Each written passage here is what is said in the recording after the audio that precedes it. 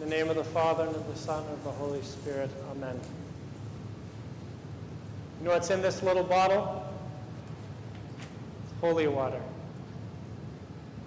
In this is the grace of redemption, the blessing of the Jordan, a source of incorruption, a gift of sanctification, a deliverance from sins, and averting of diseases, unapproachable to hostile powers, filled with angelic might. That's what's in this bottle. Because that's what God just gave to this bottle, to the water that is inside this bottle.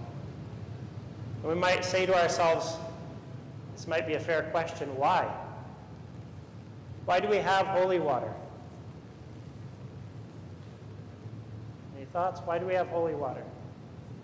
Because it's who God is. God is a God who gives us things that we need, things that we don't even know that we need.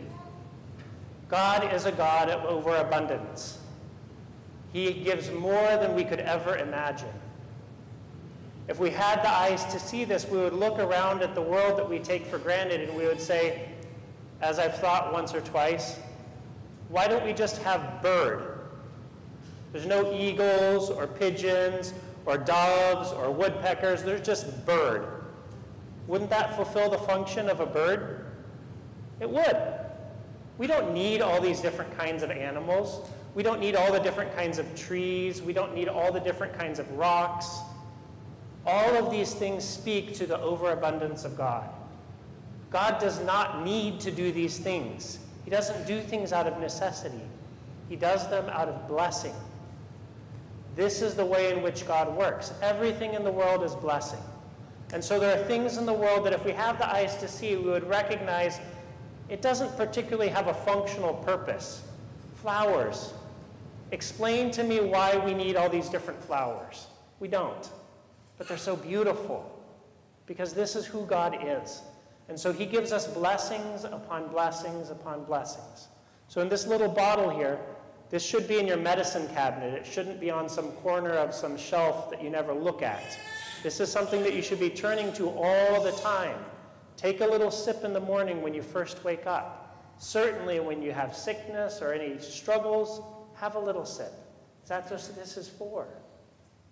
You see, our spiritual life is actually quite simple. It is receive God's blessings. That's actually not our spiritual life. That's our whole life. Receive God's blessings. And I say it's simple, but it's actually not simple. Because our fundamental problem is that we refuse to receive God's blessings. This is what sin is. Sin is a refusal of what God wants to give to us. It's saying, no, thank you, God, I don't want that. When we see it in those terms, we see how stark it is, and everything becomes very clear. And then we go back into our lives, and we keep turning towards the things that we think are better for ourselves. Our life is simply to accept the blessings that God wants to give us. Don't ask why, just take it. Today we have a great blessing in these bottles that we can keep throughout the year. Your homes can be sanctified through this water. May we continue to be open to God's blessings, because as we follow the commandments of God, this is what makes us more able to say the simple words that we need to say. Yes, God. Yes, I will accept your blessings. I will accept them. Amen.